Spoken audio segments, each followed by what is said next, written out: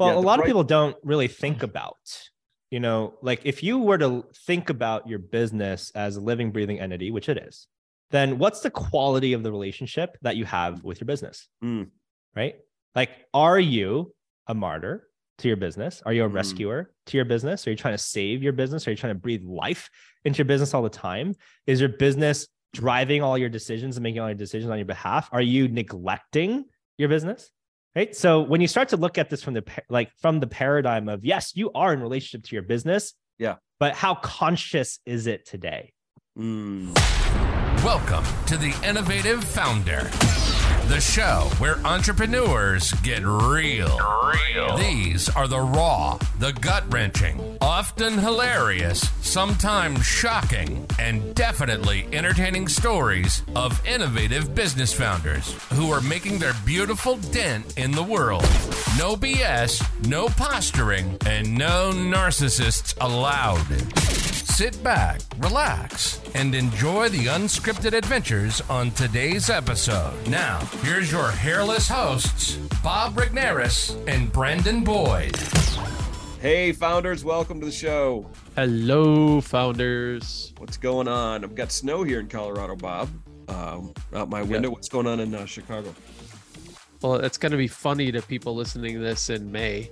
Oh, that's true. Sorry. It's being recorded in the middle of February, but you're like, okay, so Bob and Brandon are quite far ahead in there. Yeah. But we're doing some traveling, like we said a couple episodes ago. But yeah, it's dark and rainy here today. Wow, we these interviews keep getting deeper and deeper. Yeah, they are. This was another interview where we didn't physically get naked, but we certainly spiritually got, well, not spiritually, what's the right way? It's kind of all of it. We got naked. We got raw. And again, every conversation that we have, you continue to see the parallels between. It never ceases to amaze me that continuing the theme that entrepreneurship is life, and it's parallel with our personal growth and spiritual growth and whatever type of growth we are into. There's no separation. And I really, really appreciated our interview today with Zion. He's my new favorite samurai, I'm going to call him. But just talking about his upbringing, talking about what is considered to be normal, when you're in a fishbowl and then you're out of that fishbowl and you realize, wow, what I consider to be normal wasn't necessarily healthy. Right. And going through the journey of healing that, I thought was very fascinating. And then the parallels he made with his entrepreneurial journey. Yeah. There was some things here,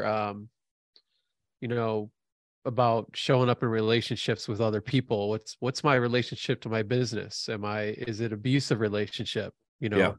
Am I showing up for my business? Like, these are all really like, wow, this is stuff coming from a guy who's 20 years our younger, who's teaching us. And Zion got really transparent and was not holding back with some of the things that he's been dealing with.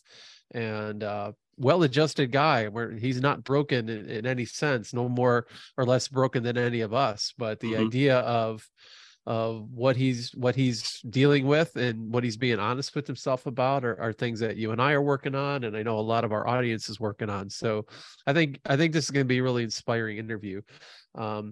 Zion Kim runs an executive assistant placement firm, and he gets into that in the interview and talks about how that's different than what you would consider to be a virtual assistant, and some of the advantages that he has in his business versus maybe some others who do that thing. So I'm really excited to introduce somebody I just met. Brandon, you hung out with him at Baby Bathwater. I got to meet him for the first time. Just a really impressive young guy, new dad, and yes. and I think you're gonna enjoy this interview. So here's Zion Kim. Welcome, Zion Kim, my favorite samurai. What's going on, homie? So good to be here. We've got you've got some news for us. We might as well start off with the amazing news. I'll let you share. Yeah, I'm almost 2 weeks with a new baby in the world. Awesome. Yeah, her name is Zaya, and Lovely. Oh, and she's absolutely perfect in all the ways. And yeah, it's been quite the ride. Amazing. Well, yeah. First chatting- child is overwhelming.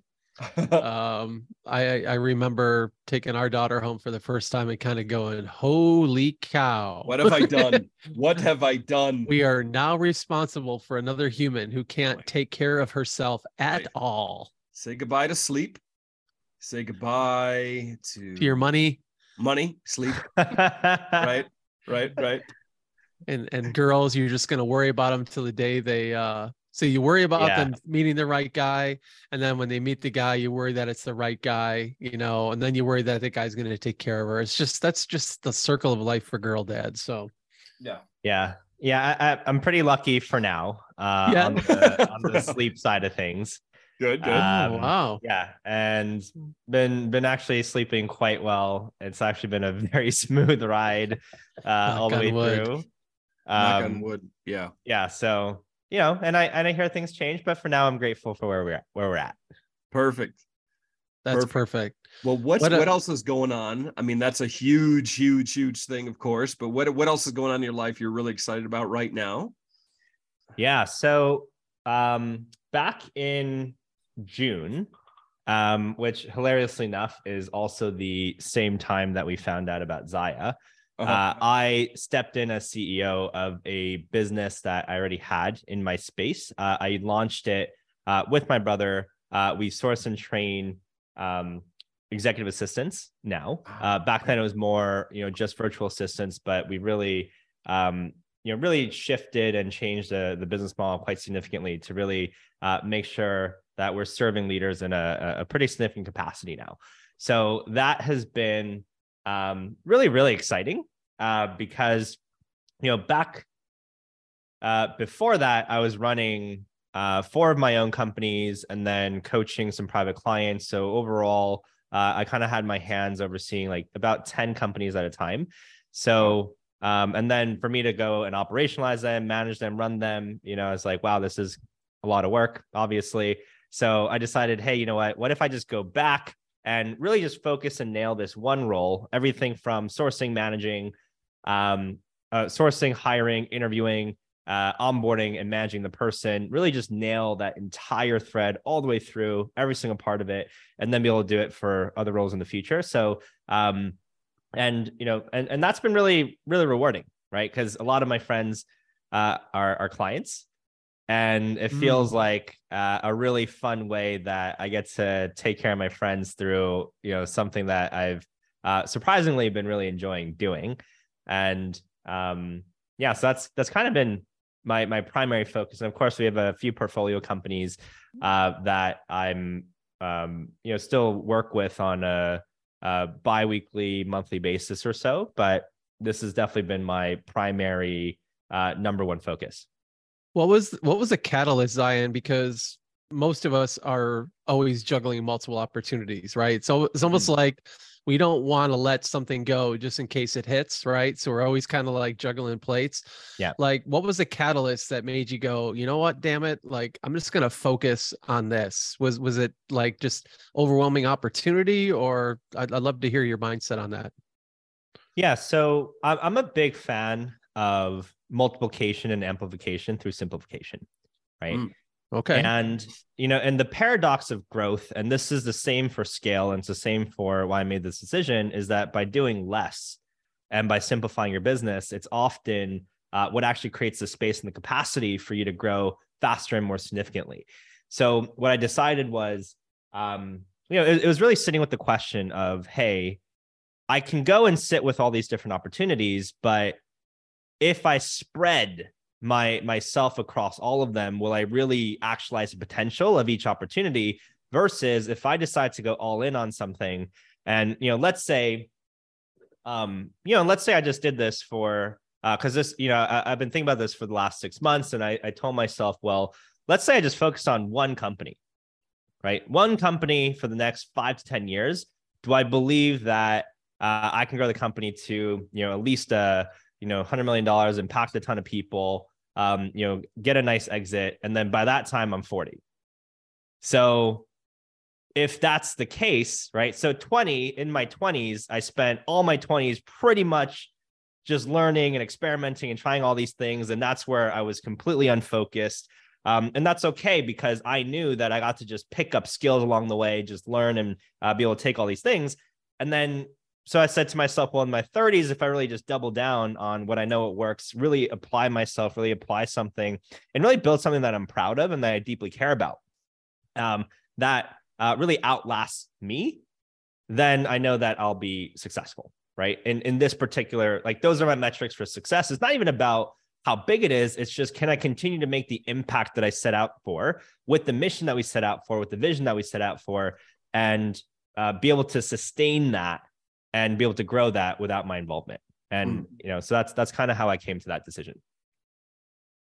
You had mentioned just a second ago, and I want to know how common this is. So this concept of full circle. So Bob and I were having a conversation before we got on about our own company, where the stuff we were talking about and attempting 6 years ago and kind of got put on hold and on pause is now something we're circling back and revisiting as like, maybe we should flesh this out some more. We've done well. We've gotten, we love our clients. We've done some really great work for them.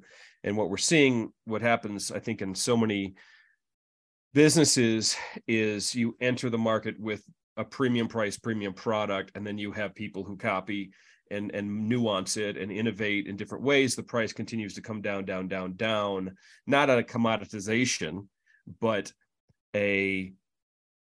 how can we deliver something comparable at a lower price? And again, I think there's something very healthy about that. Sure. Do you find that, is that what I was hearing earlier, is you kind of did a full circle, you're kind of coming back to where you were maybe in the beginning, after exploring all these other options, and you say, you know what, I'm going to come back to this, I'm going to lean into this, really reinvest in this because of its simplicity, because of, is that what I was hearing, or what? What's really interesting about that is I've wanted to build some type of staffing business for quite a few years. And if I look back on my career, look back on the trajectory, I truly believe that if I started this company any earlier, that we would not be having the level of traction that we are now. Okay. Right. And the biggest reason for this is because I had to develop a certain skill set and a certain competency level and a certain understanding of the psychology of how entrepreneurs and CEOs work. So, I mean, it's the psychological perspective, it's the business acumen, it's the understanding of, what is it like to really work with and manage a 7 and 8 figure and even 9-figure business owner, and how do you really optimize their world? And until I went and did it several times, right? Several times working with several people, I didn't actually have the confidence in order to do so. So this business for me, yes, we have to, solve problems, think about solutions to them, but there's never a time I'm just sitting there, like asking myself, like, what the hell do I do now? Right? Like it's just not an occurrence, right? Like there's very much this flow of, okay, we have to do this next. I see this is next. This is where we have to build capacity. This is what we get to build now. So, and it really stems and is rooted in my passion for, like, I love actually, helping people jobs and be successful in them, right? From a mentorship perspective, I love this aspect of professional development and getting people to be more valuable, right, in the marketplace, and more impactful in the marketplace.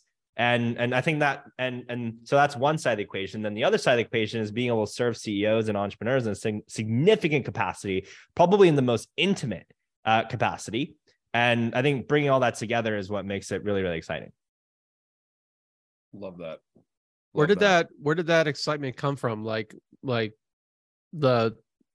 you said you wanted, like, you knew you wanted to be or wanted to be part of staffing. Like, is that something from your background?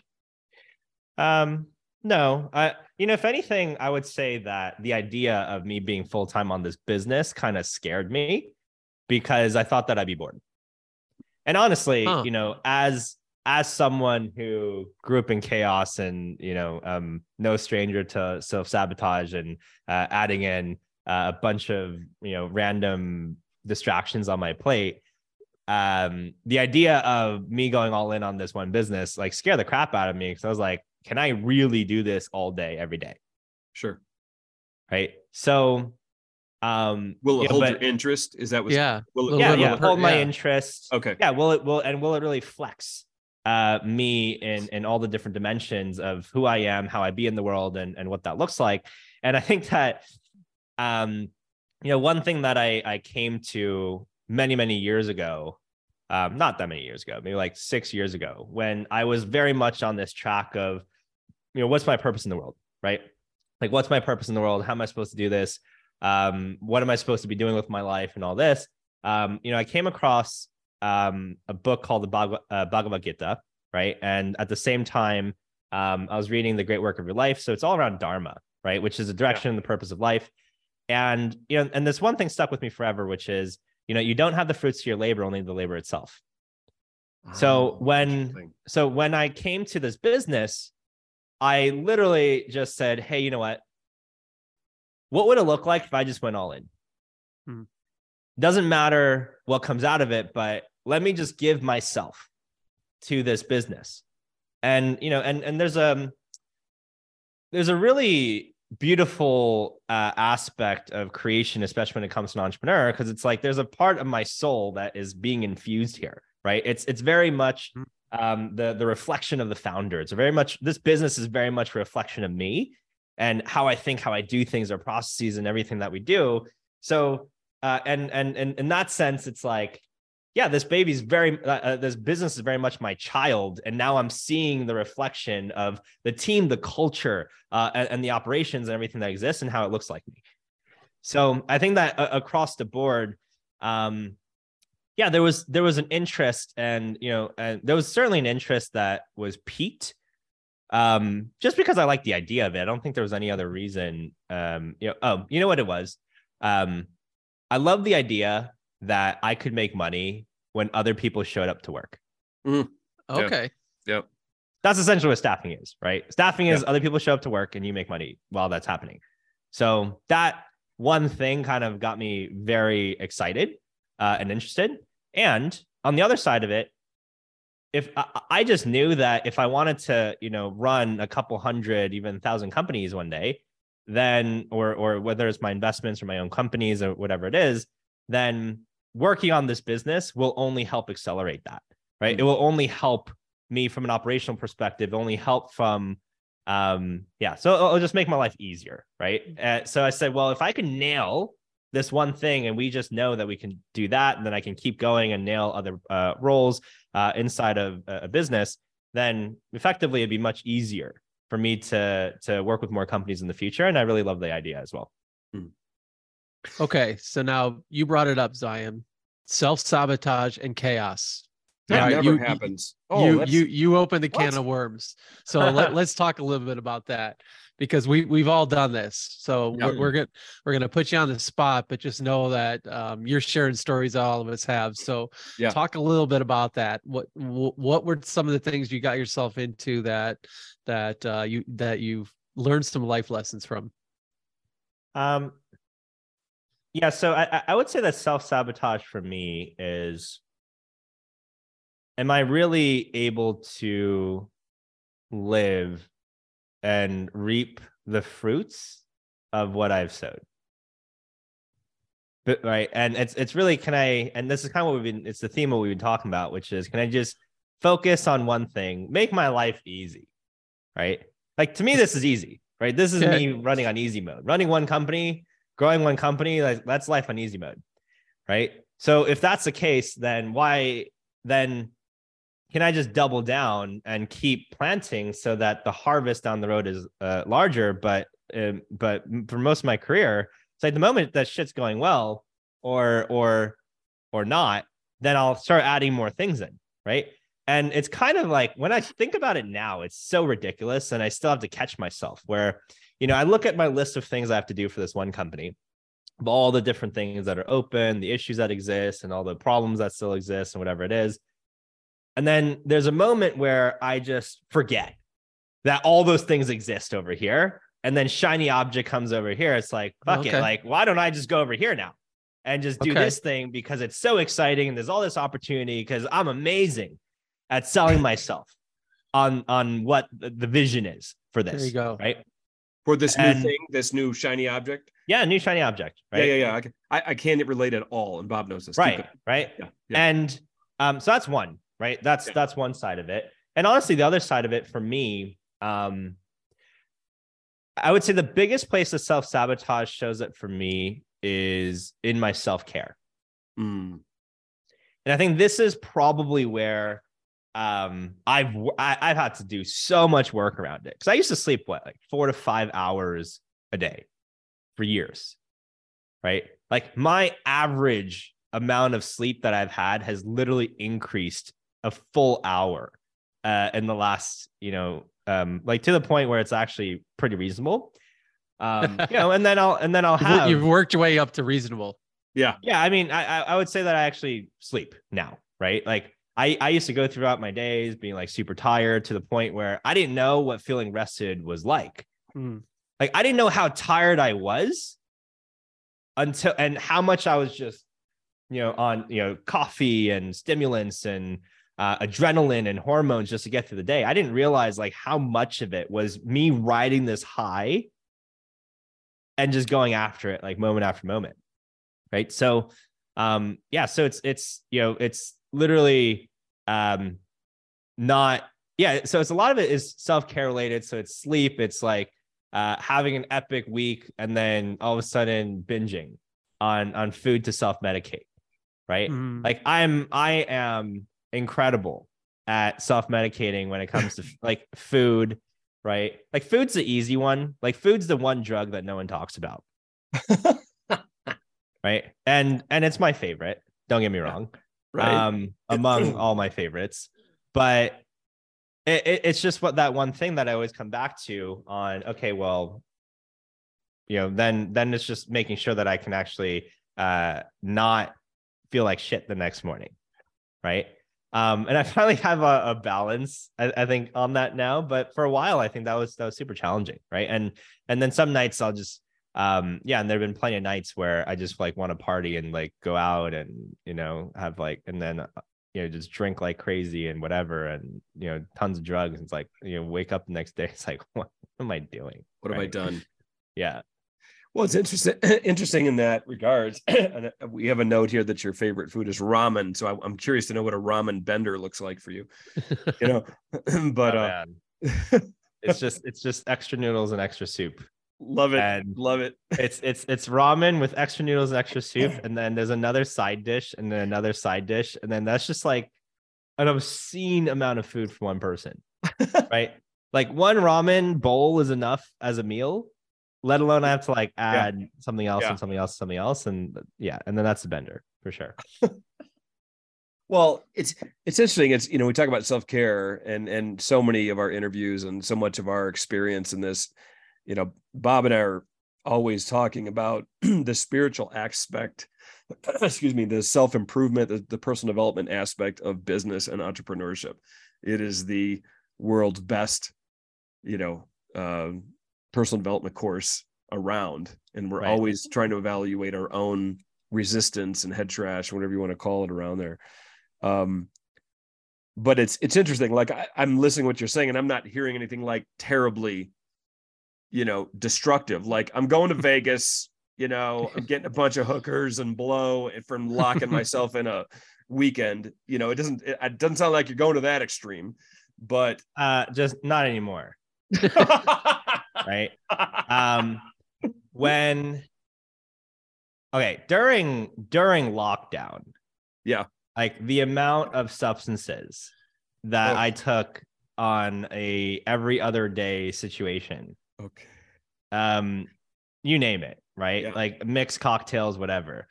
I have experimented with everything and all the above. It's like all the letters of the alphabet, right? My partner jokes with me because, she's like, she's a medicine woman, but only works with ayahuasca. Okay. Okay. Right? So she's literally sat with ayahuasca well over 50 times. It's the only medicine she works with. And then so the way she'll talk about this with other people is like, I'm very much one and I go deep. Zion has experimented with everything.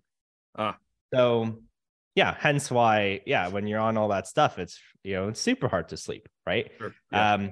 But I think the biggest thing is more like deeper than self-sabotage is really the theme of self-betrayal.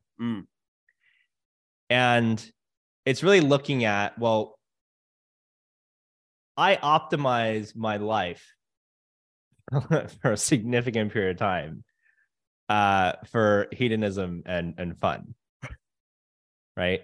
Like, is it right? It's just how many women can I be with? Like how many times can I go out? Like every single meal is just decadent and awesome and epic, and and it was just like it's all short-term pleasure, all of it. Like my life was optimized for short-term pleasure. Now, was this post college? Because I know you got booted out of business school. This is in college, post college. I mean, this is arguably up until maybe like a year and a half to 2 years ago.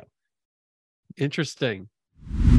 Hey, Zion has been a really fantastic guest, really transparent, and really reflects a lot of the journey that each of us is on in personal discovery, business discovery. We're all evolving, and Zion is really in tune with how entrepreneurs think and the things they need. And one of the things they do need is assistance. And Zion runs in an executive assistant placing firm. And you heard him talk about how he trains his assistant to really come in and start working with you from day one. A lot of us are resistant to hiring an assistant because, hey, we got to train them. It's almost too much trouble for what it's worth. Zion's team has solved a lot of those problems. So the best place to find Zion these days, if you go to facebook.com, the old Facebook, and it's zion.kim. So if you go to Facebook and look up zion.kim, you'll be able to find him and follow him and get more information about his company. Now back to the show. You're listening to The Innovative Founder. Now, back to your hosts, Bob Regnerus and Brandon Boyd. Can you tell us a little bit about that journey? Tell us, you said you mentioned earlier you grew up in chaos. Can you talk a little bit about what, when you said that, I'm like, oh, okay, this is why he's perhaps in the business of turning chaos into something manageable for other people, because it's not the same thing. Is chaos, right? It's managing a level of chaos. You want to talk about that a little bit? Yeah, for sure. So my brother was going through a coaching program, and in it, what they ask you to do is to have clearing conversations. And he decided that I was one of the people that he should have a clearing conversation with. Right. And, and he just apologized for certain things. And, and when we went deeper into that conversation, he's like, I don't know if you remember this, but I do. But there used to be this room in the, we used to live in this tiny house, right? It's not even the size of this floor that I'm on in this house, right? Like this background, it's tiny, right? It's less than 1,000 square feet. And, and there, like between my mom's room and my parents' room and our room, there was a door that opened up to the boiler room. And what he shared was that we used to have this little table that used to go into the boiler room where I used to be. Right. Where, I get locked in there to study and work and whatever, and like for punishment and all these types of things. Right. So I had a lot of abuse growing up. Right. With this disciplinary abuse, physical abuse, emotional abuse. It was quite significant. And I literally did not remember this room at all. Right. I didn't remember this room at all. And we literally pulled up a blueprint of this apartment online, and he marked it for the different models. Cause one of those like, Yeah, it was one of the in like one of those apartment complexes. So they had the blueprints online, and he marked it with a star. And as we're having this conversation, I feel this exhaustion in my body. And what happened in that moment is that my body remembered. Ooh. Right? My body remembered, I did not. My intellectual mind like literally blocked this out. In fact, it blocked so much out that I didn't know how much was actually blocked out. Right? But I felt it so deeply that like I knew the truth of it. Right? Like I remember days where, you know, like I remember like when I had it the worst, I couldn't walk the next day. And I was 7. Right. So, you know, so when you have a history of physical abuse, like we're talking bad. Right. So in Korean culture, right. In Korean culture, there's this one disciplinary thing that's very, very common where you kneel, right. And you raise your hands and you keep them up for X period of time, right? And then when I would cry, I'd get hit, right? Wow. If I'm crying, I would get hit, and then or more time gets added on. So then, you know, so I was speaking to a friend one day, and you know, she actually asked me, right? She's like, "Oh, have you ever been abused before?" It's like, no, I've never been abused before. And then, you know, I started speaking, and then and this was in December of 2019. Right. So I then started saying, you know, yeah, I mean, you know, when I was younger, like I got my ass beat a lot and got yelled at a lot. And as these words left my mouth, I was like, oh, wow. Right. Because in my mind, right, in our culture, a lot of cultures growing up, we don't label this or bucket this as abuse. It's discipline. Right. Right. Like, in fact, there were so many times that I was grateful for this level of discipline because I was like, man, what else would I have turned out as instead? Right.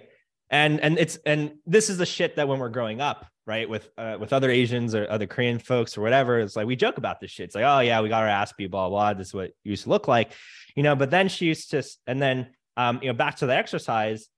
It's like, okay, well, whenever I'm crying, all of a sudden I get my ass beat, add more time, whatever it is. And, you know, she said one thing, she's like, and you wonder why it's difficult for you to express your emotions. Yeah. So, you know, so, yeah, so that was one element of it, right? The other side of this was I woke up to my parents arguing and screaming at each other every single day until I moved out of the house. Until I went to college, right? And you know, and as I reflect this a little bit more, it's like I never had safety in anything, because in any moment, I said something or said something or did something, boom, reaction, something, right? So, you know, so a lot of the last few years have truly just been kind of unraveling that and looking at, oh, okay, so this is who I am today.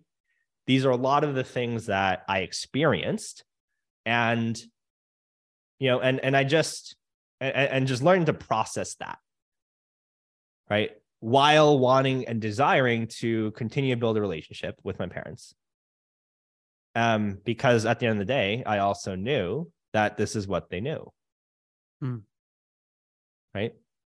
It's just ancestral, cultural, generational lineage patterns. And, you know, so from that perspective, it's like I very much chose not to resent them. And of course, I have the moments of like, you know, wanting to ask the questions. And one day I even asked my dad, you know, I said, you know, hey, like, did you never see what was going on? And he's like, what do you mean? It's like, that never happened. Wow. So now there's a whole, you know, this was a conversation that I had in 2020, right? Like September of 2020. And I was floored, right? It's like, because in his world, none of this even existed, right? So, so when I look at my history of time, and then of course, there's a lot of other things of like needing validation and approval, because that was the way that I received security. It's the way that I received love, right? So validation became a massive driver for how I operated, right? Yes. And my lifestyle, right? Like I was so sheltered, and it was so, you're sheltered from everything that, it's the classic story of the person who grew up under all the strict things, and when they go to college, they go nuts. Right. And that was me in a nutshell. Interesting. It's so interesting to me, and it doesn't surprise me that your partner's a medicine woman whatsoever, right? A healer. Yeah. It's also interesting that something that was so normalized, it wasn't even noticed. Right. It wasn't noticed by you, it wasn't noticed by your father. Right. It's like such a huge blind spot. So it was such an ingrained habit that this is how a family dynamic functions, that there was no awareness of, oh my gosh, is there a better way, or is there a more healthier way for all of us, not just for you as a child, but marriage dynamic, is there some healthier? So the craziest thing about this is when I started to experience my friend's parent in front of me, and I saw them interacting with their kids, and I had never experienced an interaction where the kid did something quote unquote bad, where it didn't result in an explosion of sorts. Sure. So for me to actually see someone talking to their child calmly and lovingly, it honestly blew my mind. Right? Like that level of that level of affirmative conversation and reflective parenting and essentially coaching the kids. I'd never experienced that, right? So I'm so blessed, and I feel so blessed by the fathers that I get to be around to just really shift my paradigm of what that looked like, right? Yeah, because you don't know what you don't know. Like I don't know what I didn't have. Right. But it wasn't until I experienced it, like, because what I also didn't. So this is another thing that my coach told me was, the only reason why people are ever with people that yell at them is because that's what they grew up. That's because that's what they grew up with, and they're able to tolerate it. Right. It's normal. It feels normal to you. Right. Yeah. Right. So my last relationship, before my current one, like I was very much in relationship with, the raging feminine, right? The angry feminine. And that, and that was right. And because it was almost on day one, right? It was almost on day one of my conversation with her where she yelled at me, right? My last partner yelled at me. I told her, hey, like, I'm really not available for yelling inside the relationship. And then, she turned to me and said, hey, you know what? Like, this is who I am. And if you can't deal with it and you can't accept me for where I'm at, then this isn't going to work out.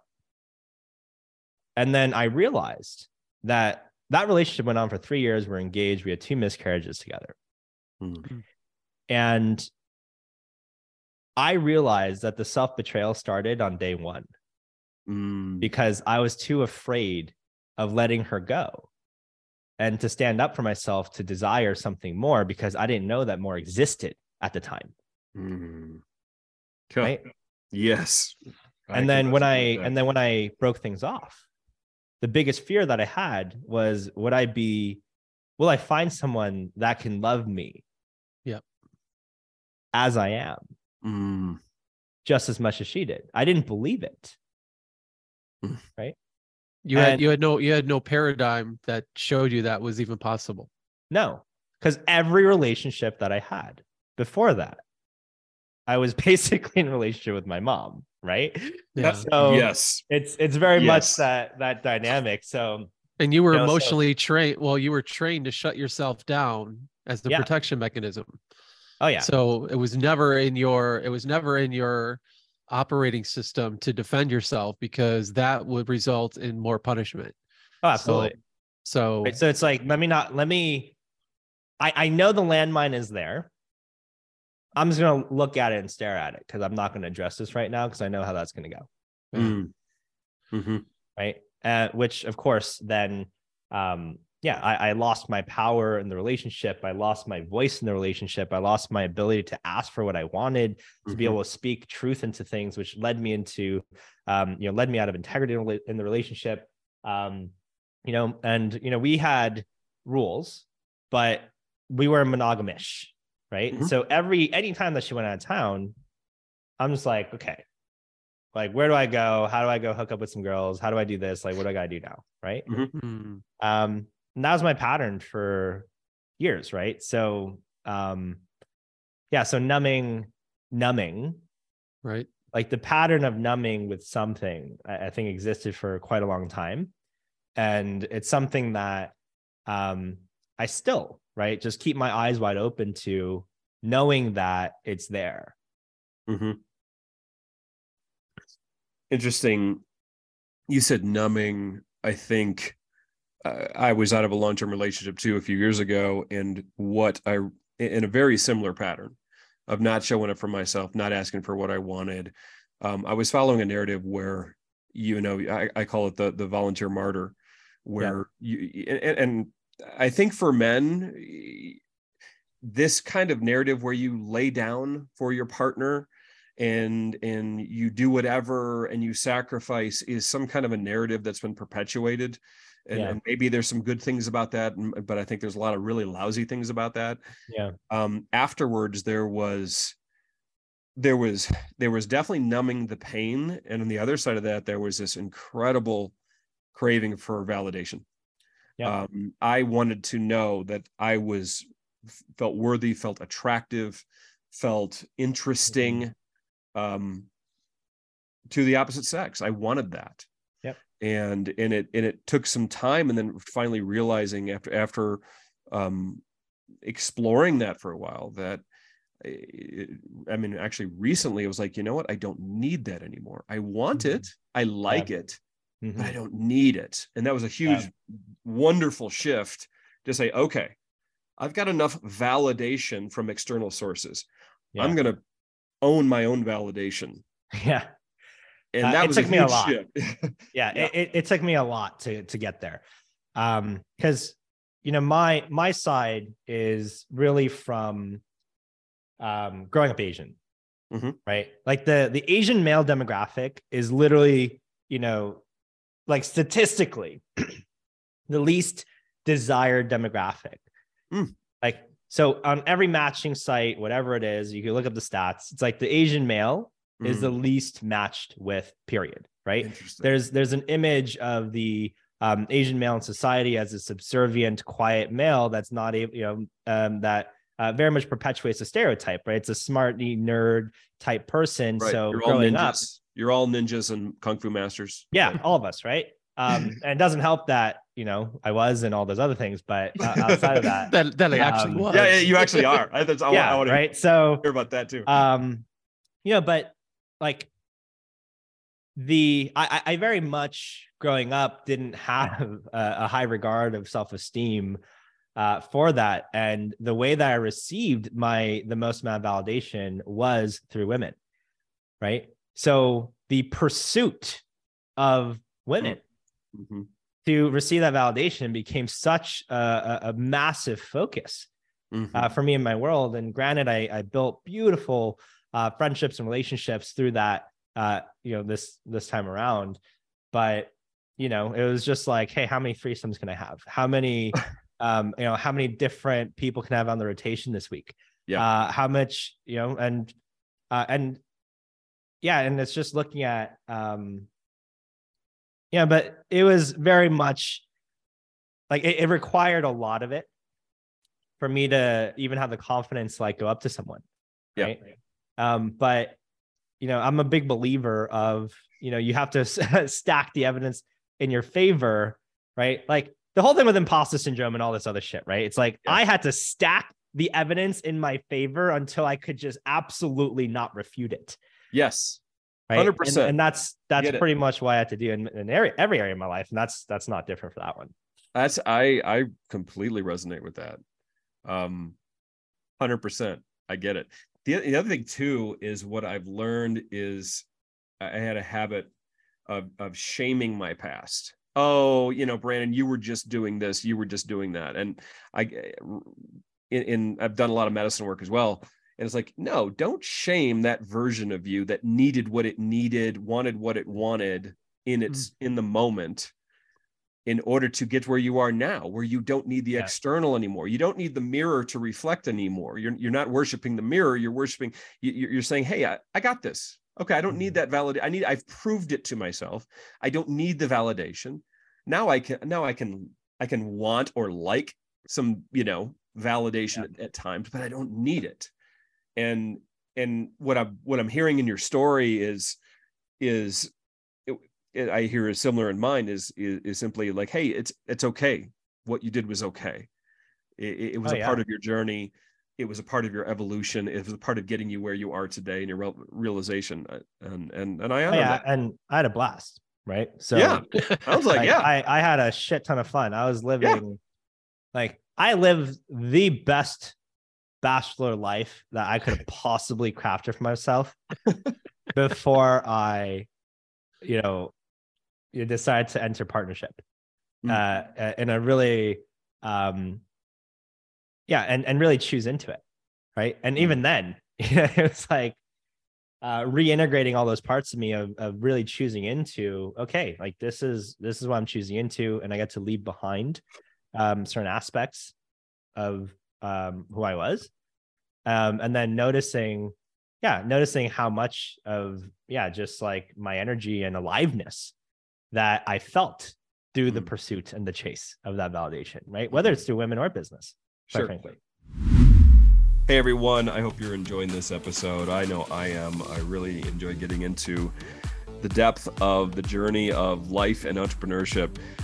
One thing I appreciate about what Zion is talking about with his business is taking a holistic approach to executive assistant and being able to support that human who is trying to juggle all different aspects of life and create systems and have people and methodologies that support them. When I think of that, I think of also what video does for the people that we serve. Is video is a way to repeat yourself. It's a way to make yourself evergreen online so that when there's not enough of you to go around, video can duplicate and repeat you and your sales message so that people can understand where you're at, understand the problems you solve, see the evidence, and by the time they get on a phone call with you, they're convinced. They are already ready because you don't have to repeat yourself on the phone. You don't have to go to that sales meeting and try to repeat you over and over and over again. It's already done, and that's what video does for you. It captures you, your essence, your resonance with your target market. So if that's something that sounds interesting to you, something that you should maybe consider a little bit, let's get on a call. Go to feedstories.com. Let's book a call with Bob and I, and let's talk about how we can repeat your sales cycle, who you are, and capture it in video. You're listening to The Innovative Founder. Now, back to your hosts, Bob Regnerus and Brandon Boyd. So taking these experiences, and that's just really great of you to be honest and transparent. That's just, I just really want to say I respect you for sharing these things. How has that carried you now? You said it's kind of been about 18 months or so. Like how we know what it's doing in your personal life. You know, you're in a great partnership. You're a dad now. How are you carrying this and applying this to your entrepreneurial pursuits? Are you a different entrepreneur today than you were 18 months ago? Yeah, I have a lot more time on my hands. Really? And okay. Just practically, right? Yeah. So on a very pragmatic level, I have a lot more time and energy that's not going to, 5, 6, 7, 8 plus other individuals, right? In life. Interesting. And don't get me wrong, like these were beautiful, absolutely beautiful, wonderful relationships that really helped me strengthen my ego and identity, right? In a healthy way, right? To really, and they're super, like so many, women in this particular time period, were very affirming, right? Constantly reflecting back, like all the parts of me. So I feel like it really helped me center into who I actually am. Right. And I felt that I really needed that. And I think I learned that, words of affirmation became a really significant love language for myself. But I would say that, the one thing that I got a lot of practice in terms of muscle was I also treated all the women in my life extremely well. Right. Like I try to be as chivalrous as possible. Like I very much lived inside of anticipatory care. Wanting to make sure that, I can open the door, right? Open the car door, open the restaurant door, order the food, just really live in my masculine and help make decisions so that they can really rest in their feminine and know that I have everything taken care of. And that was a powerful thing to really live in, right? And, and I would say that one thing, that muscle has definitely translated more into business on really just looking at, well, how can I apply giving a shit as a competitive differentiation in our business? Yeah. Love that. Right. But, but when giving a shit equals sex, it's a high motivator, right? And now, of course it's like, Renata, my partner, says that pampering is her love language, which is great, right? So it's just, what's the level of care and devotion that I could really share with her today, and really make sure that all her needs are taken care of, and make sure that I can be fully present, to her needs and desires, and make sure that she feels fully supported. So in partnership, I think that's one side of it. And then understanding the joys of what that depth looks like, right? So I think that it's a similar journey on both the relationship side of things of, really choosing monogamy for the first time in, 10 years of my life. And also choosing monogamy when it comes to business, right? And looking at, wow. Right, how can I really offer up all of me to these one-on-one things, right? That's an amazing analogy. Profound. Yeah. Business monogamy. Haven't heard that before. Have not heard that before. That's a new term. Yeah. Well, a lot of people don't really think about, like if you were to think about your business as a living, breathing entity, which it is, then what's the quality of the relationship that you have with your business? Right? Like, are you a martyr to your business? Are you a rescuer to your business? Are you trying to save your business? Are you trying to breathe life into your business all the time? Is your business driving all your decisions and making all your decisions on your behalf? Are you neglecting your business? Right? So when you start to look at this from the paradigm of, yes, you are in relationship to your business. Yeah. But how conscious is it today? I love it. How much are you investing? How much, where do you not feel capable of investing?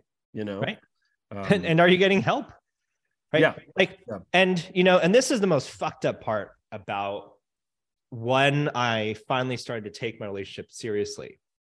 Not this one, but my previous one was, someone told me, Zion, your relationship is one of the most important sandboxes for you to learn how to be a better leader in business.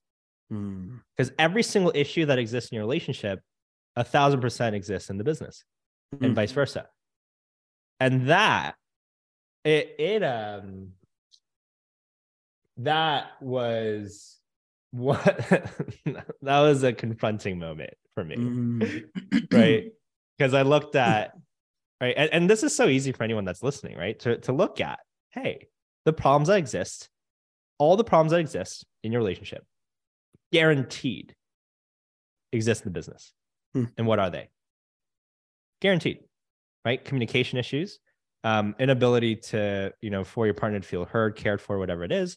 The list goes on and on, right? There's so many different things. I love it. It's profound. I tell my players, they're 16-year-old sophomore boys, basketball players. I say, how you do one thing is how you do everything. 100%.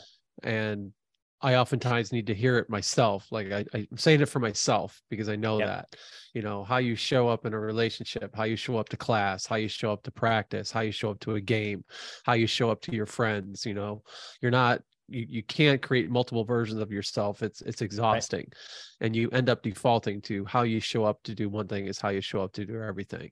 So and it's so important to ask yourself the question of, if you are able to catch yourself in a level of awareness in that moment of how something's going down, then you owe it to yourself to ask, where else in my life am I also doing this? Right? Where else in my life am I also showing up in this? Right? Like pull up Google Life Wheel, pull up all the different aspects of life, right? Relationships, finance, environment, house, health, and business and charitable contributions, whatever. It's like, where is it showing up in your world? And you will start, because humans are such multi-dimensional people, yet we don't. It's hard to bring all those dimensions in the forefront and really hold awareness to how you're showing up to each of the different parts of you as well. I'm pulling up Life Wheel right now just to look at it. Yeah, what was that? Google Life Wheel? Life Wheel, yep. And it's got segments or like growth, Life Wheel exercise, personal growth, health, social life, partnership. Yeah. So the idea of I can go into this real quick. So the idea of Life Wheel exercise is you actually score yourself, right? You actually score yourself on a scale of 1 to 10 in all these different areas, and you can choose what they are. So the idea is, well, if you're an 8 here, 6 here, 7 here, 4 here, 3 here, then, and you try to actually roll this down a hill and try to operate as a wheel, how effective is it as an actual wheel for your own life? And the answer is, it's probably a very shitty wheel, right? So it's looking at, well, can you bring awareness to the different aspects of your life and ask yourself, well, what would make it a 10? And of course, it's never going to be a 10, but what would make it a 10? Because the moment that you hit that, then, of course, that bar raises, and that's growth. That's the pursuit of human potential, right? Well, I love it. Now we're going to get distracted by the wheel of life here. Right. Would love to kind of take us back to the present here, Zion. You've talked a little bit about this business that you're doing, executive assistants. You said you shifted from virtual assistant to executive assistant. Seems like just kind of a name change. What is the actual difference for you between virtual assistant and executive assistant? Easy enough for me to say. Yeah. So there's a couple things. There's a positioning. So there's a positioning where there's a lot of VA companies out there. Sure. Right. It's like, but when you think about hiring a VA, you're kind of thinking about a super entry level individual who's usually doing menial, mundane, repetitive tasks. Right. Right. Whereas an executive assistant is someone who you're really working in partnership with that can help lead and manage you so that you can become way more effective in terms of the way that you're operating, working from. So when I think about it from that perspective, it's an executive assistant can really help you hit your goals, help hold you accountable to certain things, whereas that's not necessarily always the case. Now, the biggest issue that we ran into, or that the industry we run into overall, is what one person calls a VA, what one person calls an EA, what one person calls executive assistant. It's all different, right? Everyone has vastly different standards for what this looks like, vastly different standards for what the standard actually is. What kind of training do you have? And most of it's non-existent for most people. I've gone through it. Most people have just fallen into that role. And so most EAs, so when people are trying to hire experienced EAs, what you're actually receiving is the extent that they were effective based on the previous relationship with the last executive or the last entrepreneur that they work with. And, and as you probably both know, entrepreneurs are the worst at fucking training people, right? Yeah. They're the worst at training people. They're the worst at working with people, the most ADD humans ever, worst at giving feedback, all the things. So if you look at the scope of the problem now, right, it's pretty significant. Yeah. Because you're number one, like if you don't have an assistant, you are the assistant. Right. And if that's true, then you probably don't value your time enough, or you're just unconscious to the fact that you're doing things that you shouldn't be doing. So if that's true, then why are you not receiving the help? Right. And so what we're trying to do is and what we are doing is creating a standard for, hey, this is what we believe this role in its best form actually looks like. And here's all the processes, all of the training, all the mentorship that's needed to properly move this person through the process so we can increase the success of that relationship and the effectiveness of that relationship in the shortest period of time possible. It's amazing. And then do it for the next role and the next role and next role, right? So, but this one's the most intimate, right? It's the closest one to the CEO. It's the closest one where we can manipulate and influence their life in a positive regard, right? Like we literally have a self-care part of our process where we put all your self-care items on your fucking calendar to make sure that you actually do it, right? It's like your date nights with your partner. If you're single, then you have date nights to look for, if that's a desire for you right now, right? All your doctor's appointments, your haircuts, your manicures, your pedicures, your spa appointments, your massages, your therapists. Everything gets booked first, right? Time for yourself for reflection, your morning rituals, your evening rituals, your day, all that gets booked first. And then we build your business schedule around that. Right? So once you have your family time and everything on there, then we start building it. So, it's very exciting for me because a lot of my clients are babies, right? A lot of my clients are just friends in general. And these are amazing humans, right? And I get to just help them just live and enjoy their life just a little bit more.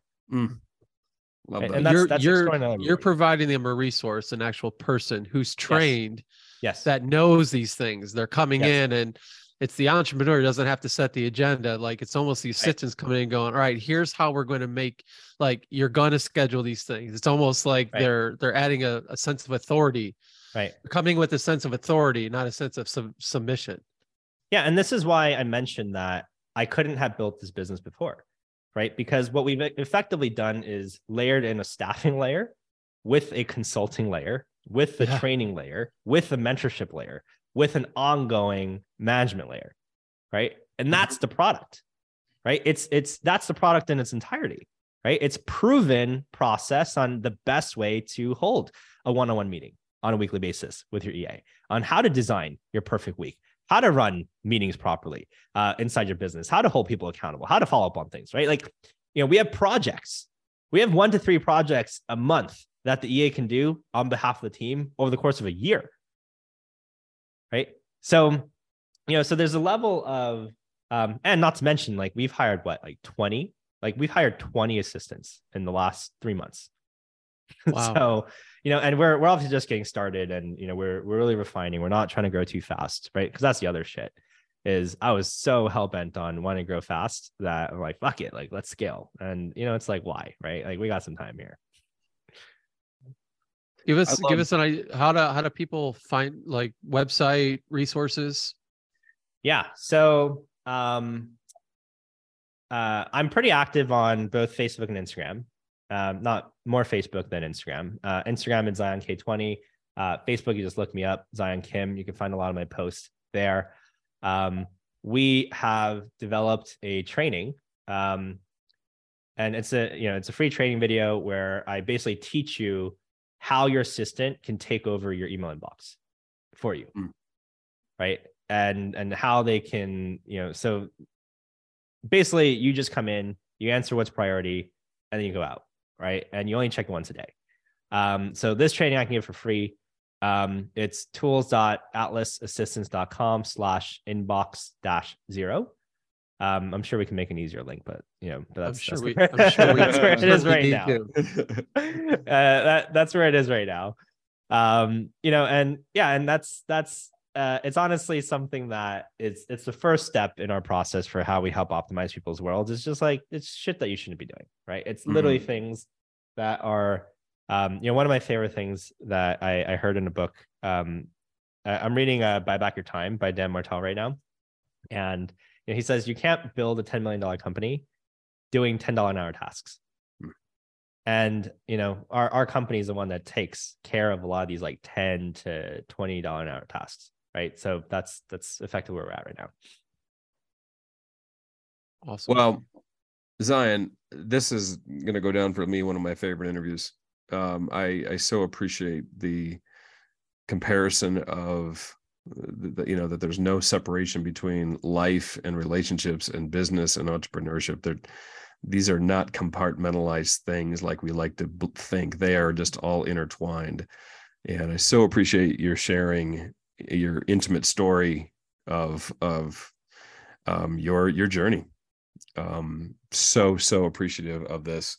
Would you give us 1 minute, because I'm a martial arts fan, would you tell us 1 minute about your samurai training?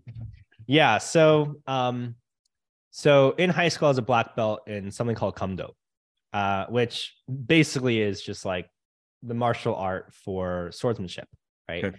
Like the uniform looks like it's a samurai uniform with like the baggy pants, the vest, the belts, the sheath and everything. So for my black belt test, I had to kneel in front of 2 candles with a wooden katana.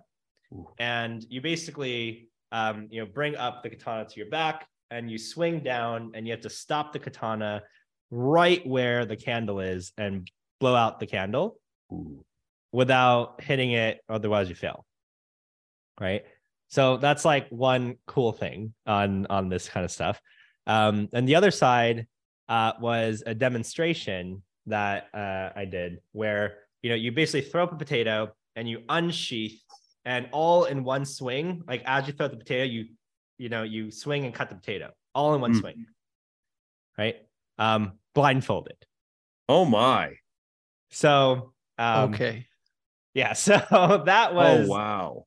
Yeah, so I practiced a lot of that type of stuff, where there's also like candles, on like it's almost like a huge menorah where it's just like a massive candle holder where you just have like these candles all lined up and you just have to focus on doing like one horizontal clean swing with your sword to then put out all the candles, same thing horizontally.